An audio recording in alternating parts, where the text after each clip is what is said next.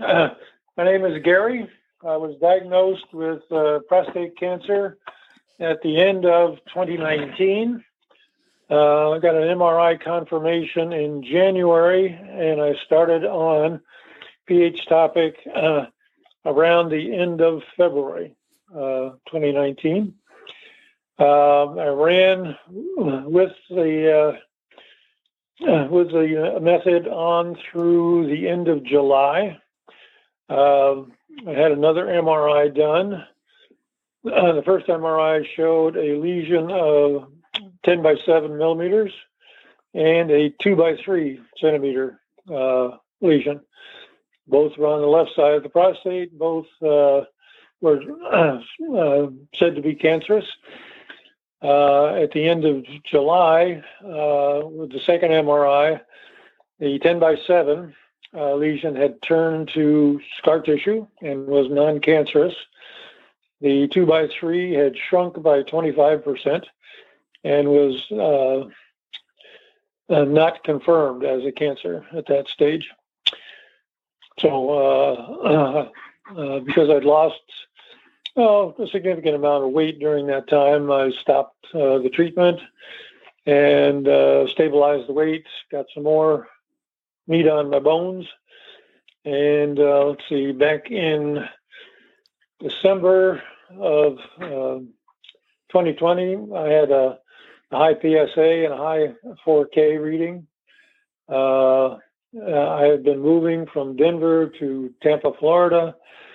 We were on the road. The doc back in Denver was moving offices.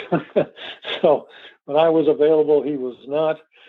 But I did get the tests run in January, and because of the high 4K and the high PSA, I started a search down here in the Tampa area for somebody I could work with. I think I found one, and I got an MRI scheduled, and we'll restart the PH Topic sometime this month. So how did the PH Topic work for you the first time? Well, as I said, we went from a definitely cancerous lesion to a scar tissue non-cancerous, and a reduction in size of the smaller lesion.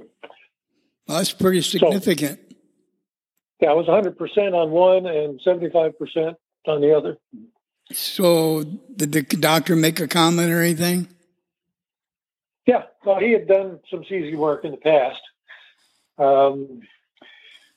I guess about the only thing I could say was I probably could have used a little more nutritional support. Over the course of treatment, I wound up with dry nose and dry ears and dry skin and dry mouth, and some of the adrenals and thyroid and testosterone all dropped. Maintaining the calcium level or the potassium level wasn't too difficult.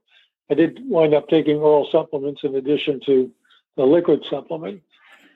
But anyway, that stabilized, and by the end of